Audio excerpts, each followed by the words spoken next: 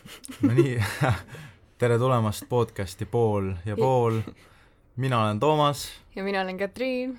Ja tore, et te meid kuulate. Hakkame siis podcasti tegema.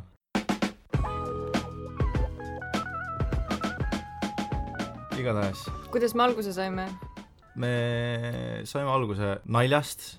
Käts ütles, et kui me teeks podcasti, siis see tuleks väga lahe.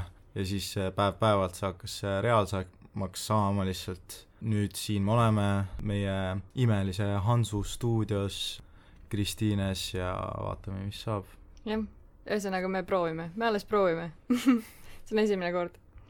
Aga millest me podcastis räägime? Ütlesime siis seda, et on vähe podcaste, mis räägivad meie vanuste elust. Ehk siis 18, 19, 20 aastased, mis puudutab siis noorte tundeid tuleviku osas ja suhete osas ja ülikoolide ja töö ja kõige selle osas, mis on nii suur vastutus, mille me peame nüüd lähiajal võtma ja see on päris hirmutav ja võiks ju olla nagu koos selles mures. Jah, oleme avatud teie küsimustele, kirjutage siis minule, Toomasele või Katriinile ükskõik kuhu, kus te meid üles leiate. Jah. Ei ole veel mingisugust ühist meediumit hakanud ajama, et lihtsalt tuleme ja puhume juttu. Jah. Aga miks pealkiri Pool ja Pool on siis see, et me mõtlesime, et mis meis on ühist ja lisaks kõigile teistele asjadele on Toomas pooleldi Ameerikast. Ja Käts on pooleldi Soomest, tähendab Saaremaalt või... Saaremaalt ja Soomest. Pool ja pool. Pool ja 3/4 igalt poolt, okei. Ja sealt see tuli. Vot, aga kes me oleme, kus me õpime, kust me õppinud oleme, kust me tuleme, Toomas? Mina alustasin oma koolikäiku siis Rakvere Reaalgümnaasiumis, väga äge kool, käisin seal kuni 9. klassini ja tulin pärast seda Vanalinna hariduskolleegiumisse, kus me siis Katriiniga kohtusime ja lihtsalt hakkasime trehvama. Ja mina kunagi algkoolis õppisin Viimsis, põhikoolis õppisin Gustav Adolfi gümnaasiumis ja nüüd siis tulin VHK-sse teatriklassi erialale ja Toomas on majanduse erialal. Vaat nii. Ja Toomas, ma ei tea, mis su hobid on, mis su huvid on? Ma olen peaaegu 10 aastat aktiivselt ujumisega tegelenud, enam mitte väga, kuna hästi palju asju on vahele tulnud. Muud hobid, käin rahvatantsus. Üliäge. Mulle meeldib lihtsalt trenni teha ja liigutada ennast ja filme vaadata. Miks see kõlab nagu mingisugune paio? Okei, millega sina tegeled, Käits? Ma olen väga rööprähkleja. Ütleme nii, et ma muidu tegelen fotograafiaga, täpsemalt moefotograafiaga ja sotsiaalmeediaga. Aga lisaks sellele ma teen üsna palju trenni, tegelen ka niivõrd kuivõrd teatriga, seal teatriklassis. Aga sotsiaalmeedia fotograafia elu mul on. Mis sul edasi plaanis on? Minu edasine plaan on see, mul on 2 plaani, ütleme nii, või no, ütleme nii, mul on umbes 4 plaani, sest ma arvan, et peab olema väga palju plaane igaks juhuks, aga Eestis on mu plaan teha lavakunstikooli katsed, sest kunagi ei tea, võib-olla ma tahan sinna minna. Aga kuhu ma väga suuresti panustan, kuna lavakas on lihtsalt nii ebatõenäoline, on see, et ma tahan minna Taani, Kopenhaagenisse õppima multimeedia disaini ehk siis user experience ja interfaces ja siukeste turunduse, ärinduse ja veebidisaini poolt. Okei, nii, veel edasi, see oli ja 2 plaani. 2 plaani, jah. Ja siis ütleme, 3. plaan on seal samas Kopenhaagenis Kopenhaageni ärikool, rahvusvaheline äri ja poliitika. Ja siis... Väga sinu ala, Käits, väga sinu ala. Ja siis 4. pool on Tartu Ülikooli riigiteadus. Okay. Mis on kõige viimane variant, sest et sorry Tartu inimesed, aga ma ei ole Tartu inimene ja ma ei näe ennast väga elamas Tartus, sest ma olen lihtsalt väga suur linna tüdruk. Huvitav. Ja sul? Minu plaanid on siis sellised, ei tea veel mis järjekorras, aga igatahes tegin katse, et Stockholmi majanduskooli, millest ma olen hästi palju head kuulnud. Samuti plaanin sisseastumised teha Stockholmi majanduskooli Riias, ehk siis Riias olev Stockholmi majanduskooli sõsar kool. siis plaanin ka sisseastumised teha Tallinna Tehnikaülikooli mitmel erialale, ei tea veel kuhu ja võib-olla Tartusse ka, jällegi ei tea, mis erialale. Aga järgmine aasta lähen kaitseväkke, nii et jaa, sul on see ka veel, muidugi. Aga ma mõtlen, et meil on nii suured välismaa plaanid ju tegelikult, et miks me tahame minna välismaale? Miks sa tahad minna? Ma ei tea, kas seal just paremad võimalused on, aga oma sellest mullist välja saada ja siis tagasi tulla, lihtsalt näha, kuidas mujal igal pool elatakse, tutvuda erinevate kultuuridega. Ja mul on umbes sama, et üks hetk võib tekkida tunne, et sa oled jõudnud mingisse lakke või et kuhu nagu edasi. Kuidagi Eestisse jäämine tundub nagu oma mugavustsooni natuke jäämine. Või nagu natuke on selline hirm vähemalt minul. Ja teine asi, mis mul on väga just sellel disaini erialal on see, et Eestis tuleb lagi üsna kiirelt ette ja ma tahaks tegelikult töötada rahvusvaheliselt. Seega ma lähengi nagu, tahaks minna välismaale õppima, et saada rahvusvahelisi kontakte. Et ma saaksin siis teha nagu rahvusvahelist tööd. Ja üldse lihtsalt see kogemus, et sa pead minema siis nagu oma mugavustsoonist välja ja mingis mõttes nagu hakkama ennast uuesti nullist tõestama, on tegelikult minu jaoks hästi ennast arendav asi ja võib-olla Eestis seda ei juhtuks. Paar põhjust võib-olla veel, miks võiks inimene minna välismaale minu arvates. Lisaks nendele kõikidele kogemustele ongi just need rahvusvahelised koostööd, aga et kuidas minna välismaale või et kas peaks minema välismaale, siis ma mõtlen seda, et võib-olla isegi ei peaks minema kohe, näiteks nagu Toomas, et tal on kaitseväkke vaja minna, ta teeb selle asja ära, sest niikuinii seda tuleb üks hetk teha. Kui sul on nii-öelda mingi unDone business Eestis, siis võib-olla ei ole mõistlik kohe ära minna. Võib-olla nagu minu põhjus on see, et tegelikult nii ei ole, aga mul on tunne, et nagu mul oleks kõik tehtud ja ma tahaks nagu kuhugi eemale saada korraks. Aga välismaa puhul näiteks mina väga kaalusin ka seda, et need koolid oleksidki rahvusvahelised ja et need oleksid suurlinnades, mis siis nagu reaalselt pakuksid neid nii-öelda rahvusvahelisi võimalusi, sellepärast et lõpuks on see, et kui minna välismaale ülikooli, mis asub kuskil väikelinnas, siis võib see olla nagu samaväärne kui see, et sa lähed Tartusse õppima. Et ülikool on küll ülikõva, aga kõik need ülejäänud nagu võimalused ja töövõimalused seal on võib-olla nagu kesisemad. Sellepärast ma olen ka mõelnud, et välismaal võib-olla nagu ei minna, et siis suurlinna ja just kui sa tahad neid nagu võimalusi ja kogemusi hankima minna, et seal on neid kindlasti rohkem. Aga samas, Eestisse jäämine on ka tegelikult, nagu ma olen selle peale ülikaua tegelikult mõelnud, et Tartu on väga nunnu tegelikult, mulle meeldib Tartu iseenesest, et ma võiksin küll seal elada 3 või 5 või 10 aastat isegi, kui vaja, aga elame näeme, ütleks selle kohta. Ja ega meie nagu mõte ei ole üldse selles, et Eestis oleks kuidagi nõrgemad ülikoolid, vastupidi, Eestis on ülikõvad ülikoolid ja Eestis saab ülikõva hariduse, aga ongi see, et kui sa nagu tahad kogemust, siis võib-olla see hariduse tase ei ole nagu nii tähtis, kui see sinu eneseareng seal kõrval. Eestisse jäämine on väga-väga okei ja väga mõistlik minu jaoks. Aga ma mõtlen, et kuidas üldse, kui sa oled noor inimene, et kuidas sa tead, mida sa õppima tahad minna või kuidas näiteks sina said aru, et ma tahan nüüd õppima minna ärindust või nagu, kust see tuli sul? Tegelikult ma ei tea, mida ma tahan teha üldse, aga majandus ja ärindus tundub lihtsalt niisugune veidi kõikehõlmavam ala, et see annaks nagu niisuguse mõnusa vundamendi koguks eluks, sellepärast, et ma ei tea, rahaga tuleb ikka ümber käia, see on osa meie elust. Ja kui sa seda hästi teed, siis ehk läheb sul hästi.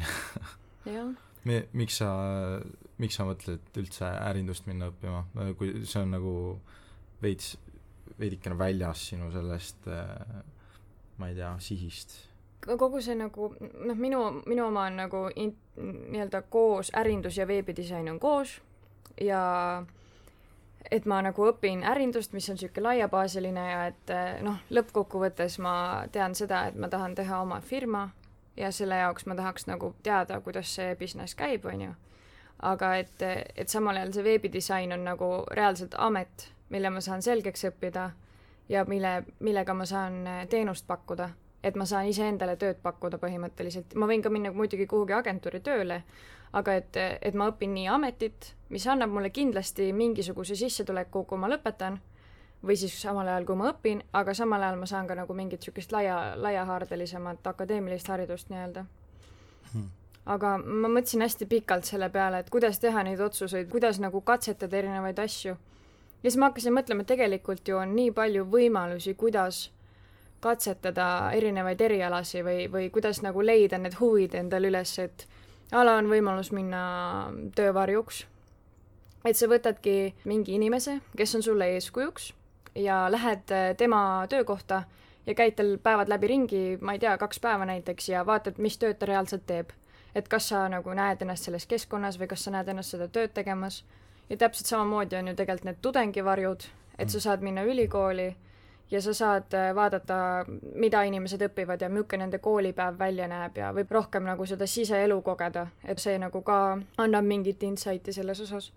Ja samamoodi tegelikult ju suvi on meie jaoks veel nagu koolis väga suur võimalus teha tööd ja saada kogemust ja suvel saab ju teha erinevaid nagu ka siukseid praktikanditöid, kus otseselt ei ole veel haridust vaja ja sa ei pea minema, no muidugi on võimalus minna teenindajaks, aga sa saad ka minna mõnesse firmasse, mis võib-olla töötab sinu erialal, saad minna praktikale, mida tegin mina ja siis sa saad aru, kas sulle reaalselt meeldib see töö või kas sa nagu suudad ja kas sa saad hakkama sellega. Et selles mõttes suvi on minu jaoks ülihea võimalus. Ja no muidugi mingid ülikooli avatud uste päevad ja kõik siuksed asjad on ka nagu väga-väga vastuvõetav. Praktikal käimine on alati, ükskõik mis alale sa lähed, võid alati praktikale minna. Võid põhimõtteliselt minna poeteenindajale ka vaatama, mis nuppe ta vajutab päeva jooksul ja kuidas inventeerija näiteks, mida teeb, on ja. Ma olen restoranides töötanud, ma siukest asja nagu kätsi ei ole teinud, aga ma olen oma tööandjal käinud töövarjuks ja see oli väga äge. See oli just siis, kui nemad avasid uue resta ja väga äge igatahes, et ma soovitan, minge proovige, olge avatud uutele kogemustele. Ja see on just tegelikult juba asi, mida sa saad teha gümnaasiumi jooksul, et sa ei peaks nagu võib-olla nii väga lost olema, kui sa lõpetad, et see natukene annab juba midagi, et nagu mingitki selgust oleks, sest et ega no olgem ausad, me oleme nagu lõpu abiturientidena, me oleme ikka väga segaduses, et nagu apikene me peame nüüd mingeid otsuseid võtma vastu või kuidagi. Ja üks asi veel, mis mul tuli meelde, on see, et vaadata neid eeskujusi, kes sul elus on ja vaadata näiteks LinkedInist, mida need inimesed õppinud on. Ma hakkasin seda tegema umbes pool aastat tagasi ja see on nagu väga huvitav asi, mida teha. Et ma võtsin oma eeskuju, kes mul on näiteks mõnes disainifirmas ja siis ma vaatasin, mida ta õppinud on. Ja näiteks ühes disainifirmas, kus ma töötasin, ma avastasingi, et näiteks mõni mees oli õppinud hoopis ajalugu või poliitikat või selliseid asju, et isegi kui sa lõpetad näiteks siukse eriala, mis sind reaalselt huvitab, see ei tähenda, et sa peaks nüüd kindlasti sellele erialale tööle minema. Et see ka tõi nagu minust seda kindlust, et tegelikult ju vahet ei ole, mida ma õpin. Kui ma lõpuks avastan mingi eriala, mis mulle meeldib, ma saan seda olenemata, mis ülikooli kraadiga õppima minna, et ma ei pea nagu, ma ei tea, ärinduse jaoks ärindust õppima, vaid ma võin ka ärinduse jaoks õppida, ma ei tea, eesti keelt või nagu, tegelikult on nagu võimalusi üli palju. Ja see on tõsi. Korrates käitsi juttu lihtsalt, et õppida võib alati ja õppida saab alati rohkem erinevaid asju. Tean inimesi, kes on läinud 45-selt uuesti midagi õppima ja siiamaani õppivad midagi uut. Ja on väga rahul, mis nad teevad ja oma otsustega ka on rahul. Et ei kahetse mitte midagi. Ja just. Ja samas ma mõtlen ka seda, et on väga palju inimesi, kes lähevad ülikooli lihtsalt sellepärast, et on mingi sotsiaalne surve või et vanemad eeldavad neilt seda või et kõik sõbrad lähevad. Et siis ma mõtlen seda, et ei tasu minna ülikooli lihtsalt selleks, et minna. Et kui sa tõesti ei taha minna ülikooli, siis ära mine tee tööd või kuidagi nagu ei ole nagu mõtet minna ülikooli ja siis jätta see pooleli. Kui sa tegelikult tead, et sa sinna minna ei taha. Mina mõtlen, et see oleks võib-olla mitte nagu aja raiskamine, aga samas selle ülikooli aja raiskamine, et sinusse panustatakse, aga tegelikult sa lähed lihtsalt lulli lööma sinna. Ja ajateenistusest rääkides, et ma olen sellisel mõttel, et tuleks selle enne eest ära saada, siis saab rahulikult nagu edasi vaadata. Kui läheks nüüd kuskile välismaale ülikooli, sealt tulevad mingisugused pakkumised, näiteks ma oletan, ja siis oled vanem ja mõtled, et pagana pihta, nüüd peab kaitseväkke minema, miks ma ei teinud seda siis, kui ma 10 lõpetasin, oleks saanud puhata õppimisest, et oleks saanud midagi rutiinset teha, ma ei tea, poistega metsa minna lihtsalt. jah, seda küll. Ja ma mõtlesin veel, et võib-olla näiteks, kus minu otsus tuli sellest, et esiteks kogu need praktikajutt, mis ma rääkisin, et ma töötasin see suvi Eesti ühes moemajas ja tegin neile turundust. Ja ma sain seal aru, et mulle meeldib seda tööd teha ja et isegi kui see oli tohutult raske, siis see nagu pani mul silma särama. Ja teine töökoht, mis mul oligi disainiagentuuris. Ma tegin tegelikult väga lihtsat tööd, aga ma nägin, kuidas see agentuur töötab ja see sütitas mind, et ma nägin, kuidas teised inimesed töötavad. Ja näiteks mul sõbranna pärast gümnaasiumit ta ei teadnud, mida teha ja ta läks TransferWise'i ja ta nägi seal, kuidas töötavad erinevad need osakonnad, kus ta ise küll ei töötanud, aga ta lõpuks avastas läbi selle töökoha siis, et mis talle tegelikult meeldib. See küll ei olnud tema enda nii-öelda positsioon, aga ta nägi, kuidas see siseelu seal töökohas siis on. Ja samamoodi tegelikult mingid korraldamised ja mingid üritused ja ka reisimine, see, et sa reisid kuhugi riiki ja sulle hakkab see riik meeldima, et see annab sulle ka nagu mingi kindluse, et et võiks sinna minna või kuidagi, et võiks seal elada. jah, see on tõsi. Kas sa kunagi oled mõelnud, et tahad Soome tagasi minna elama või sinna õppima minna? Ma ei ole otseselt Soomes elanud, mu isa on soomlane või jah, sealt on minu Soome juured, aga tegelikult Soomes on disaini vallas on üks ülikõva ülikool ja tegelikult oleks mul ju tohutult lihtne minna Soome, sest et seal see keel tuleks mul väga-väga kiiresti. Et ma küll olen nagu ta unustanud, aga ta kindlasti tuleb lihtsasti tagasi. Ja see on olnud kusjuures mu variant, aga ma isegi ei tea, võib-olla see on lihtsalt see, et ma tahan nagu midagi uut. Ma nagu tean, kuidas seal juba see elu on ja võib-olla see ei ole nagu nii suur challenge minu jaoks, et ma tahan ennast tohutult proovile panna praegu. Aga kuidas sa mõtled selle peale, et kui sa tahad minna välismaale, kuidas sa saad seda endale lubada või et kõik need raha ja need võimalused, mis sa saad, et üsna keeruline on ju tegelikult minna ja reaalselt leida need võimalused, et sinna saada? No Euroopas on väga head ülikoolid üldiselt ikkagi tasuta. Ma olen kandideerinud kõikidesse koolidesse, mis on enamjaolt tasuta ja kui sa leiad kuskil ülikooli juures ühiselamus näiteks, saad väga odavalt elada, on ju. Mul on kindlasti see, et mul on vanemate toetus, eks ole, aga kindlasti olen käinud ka ise tööl, suvita käin tööl ja sealt ka, eks ole, et saaksin ennast ise ka ära elatada, aga hästi palju võimalusi on tegelikult, et leiab. Ja kõige kallimad ülikoolid on need ülikoolid, mis maksavad mingi 10 000 aastas Euroopas, aga jah, Skandinaavia ülikoolid on enamus tasuta. Ma arvan, et kindlasti tasub ka mõelda selle peale, et kui sa ikkagi lähed välismaale, siis muidugi on võimalus ka võtta laenu ja kõik need õppelaenud Eestis, ma tean, sa saad vist aastas võtta 2500 eurot õppelaenu. Näiteks mille eest on võimalik minna Hollandisse õppima, sest Hollandis on õppemaks on 2500 euri, umbes. Aga kindlasti tasub ka sellele mõelda, et kui näiteks minna Londonisse või minna USA-sse, kus on üldse täiesti laeni need õppelaenud, et siis peab mõtlema selle peale, et kas see amet, mis sa õpid, et kas sa oled kunagi võimeline, et kas see amet maksab sulle selle laenu kinni. Et kui sa õpid näiteks hirmkallis ülikoolis, aga sa tegelikult läbi selle ameti võid saada töökoha, mis ei ole nii tasuv, kuigi see paneb su silma särama, et siis võib-olla mõistlikum seda õppida kuskil, kus on võimalused sarnased, aga õppelaen või siuke õppemaks on odavam. Keegi meist ei taha ju olla elu lõpuni laenumaksja, et me kõik vähemalt noortena veel üritame olla mitte. Jah, seda küll. Ja ma ei tea, majalaenud ja kõik mingisugused siuksed asjad tulevad niikuinii. Täpselt. Ja ma olen tegelikult ikkagi see, et mida mina näiteks alguses ei võtnud absoluutselt üldse nii tõsiselt, oli gümnaasiumi ajal säästmine. Jaa, see on tõsi. See on nagu asi, mis sulle jõuab 12. klassis alles kohale, et täitsa pekkis, ma oleks võinud ju praegu 3 aastat käia tööl, sest et päris paljude gümnaasiumite kõrval on ikkagi võimalik teha mingisugust poole kohaga tööd või isegi vähem koormusega tööd niimoodi, et sa kas või teenid, ma ei tea, 400 eurot kuus, üldjuhul inimesed veel elavad oma vanematega ja mingi toetus on neil kas vanemate poolt või ühesõnaga, et kindlasti on sul ju nagu gümnaasiumi ajal palju lihtsam panna raha kõrvale ja säästa, kui teha seda hiljem.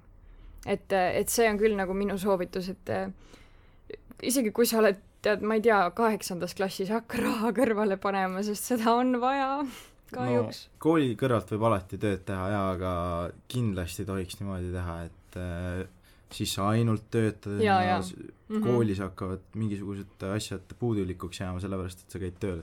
Põhimõtteliselt, kuna sa õpid koolis, siis see ongi su töö, on ju. Seda küll. Aga et kui on võimalus, siis muidugi, ja kui arvad, et see toob sulle rohkem kasu kui kahju ja sa saad oma nii-öelda igapäeva asju ikkagi teha segamatult, siis miks mitte? Jah. Ja no selles mõttes suvel töötamised just eriti nagu, et võib-olla kooli ajal sa ei jõua, aga just suvel, kui sul ju väga palju, vähemalt minul oli suvel ikka väga palju õhtuid, kus ma lihtsalt ei teinud mitte midagi, kus ma oleks võib-olla võinud tööle minna, näiteks 11. klassis või 10. klassis, et siis oleks tegelikult võinud olla see võimalus, kus teenid raha ja paned kõrvale või siis teenid raha ja ostad vajalikke vahendeid, mis pakuksid sulle seda tööd, näiteks mina töötasin selle nimel, et osta endale arvuti, kuna see on tegelikult minu töövahend. Et selles mõttes see on ka nagu mingis mõttes säästmine, eks ole, et sa nagu investeerid kuhugi, mis on sulle kasulik. See on tõsi. Alati tuleb millegi poole pürgida, et eesmärgid aitavad asjadel juhtuda. Kui eesmärke ei ole, siis ei saagi nagu arvata, et midagi juhtub. Jah. Mis sa mõtled vaheaastast? Sest näiteks minul väga paljud sõbrad võtavad vaheaasta. Mul on niisugune pool ja pool, selles mõttes, et minu vaheaasta ongi see, et ma käin kaitseväes, on ju, kodumaad kaitsma, õpin seal kindlasti hästi palju asju juurde, aga vaheaasta kui selline, mina isiklikult niisama niisugust vaheaastat ei võtaks, mul on niisugune tunne, et ma lihtsalt jään lollimaks. Kui ma võtaks vaheaasta, siis ma läheks lihtsalt kuskile praktikale või tööle, teeks midagi kasulikku, et mis annaks mul siis ülikooli kogemusele kaasa, sellepärast, et ülikooli ma tahan kindlasti minna. Ma olen kuulnud hästi palju erinevaid arvamusi sel teemal, negatiivseid, positiivseid. Mis sa arvad sellest?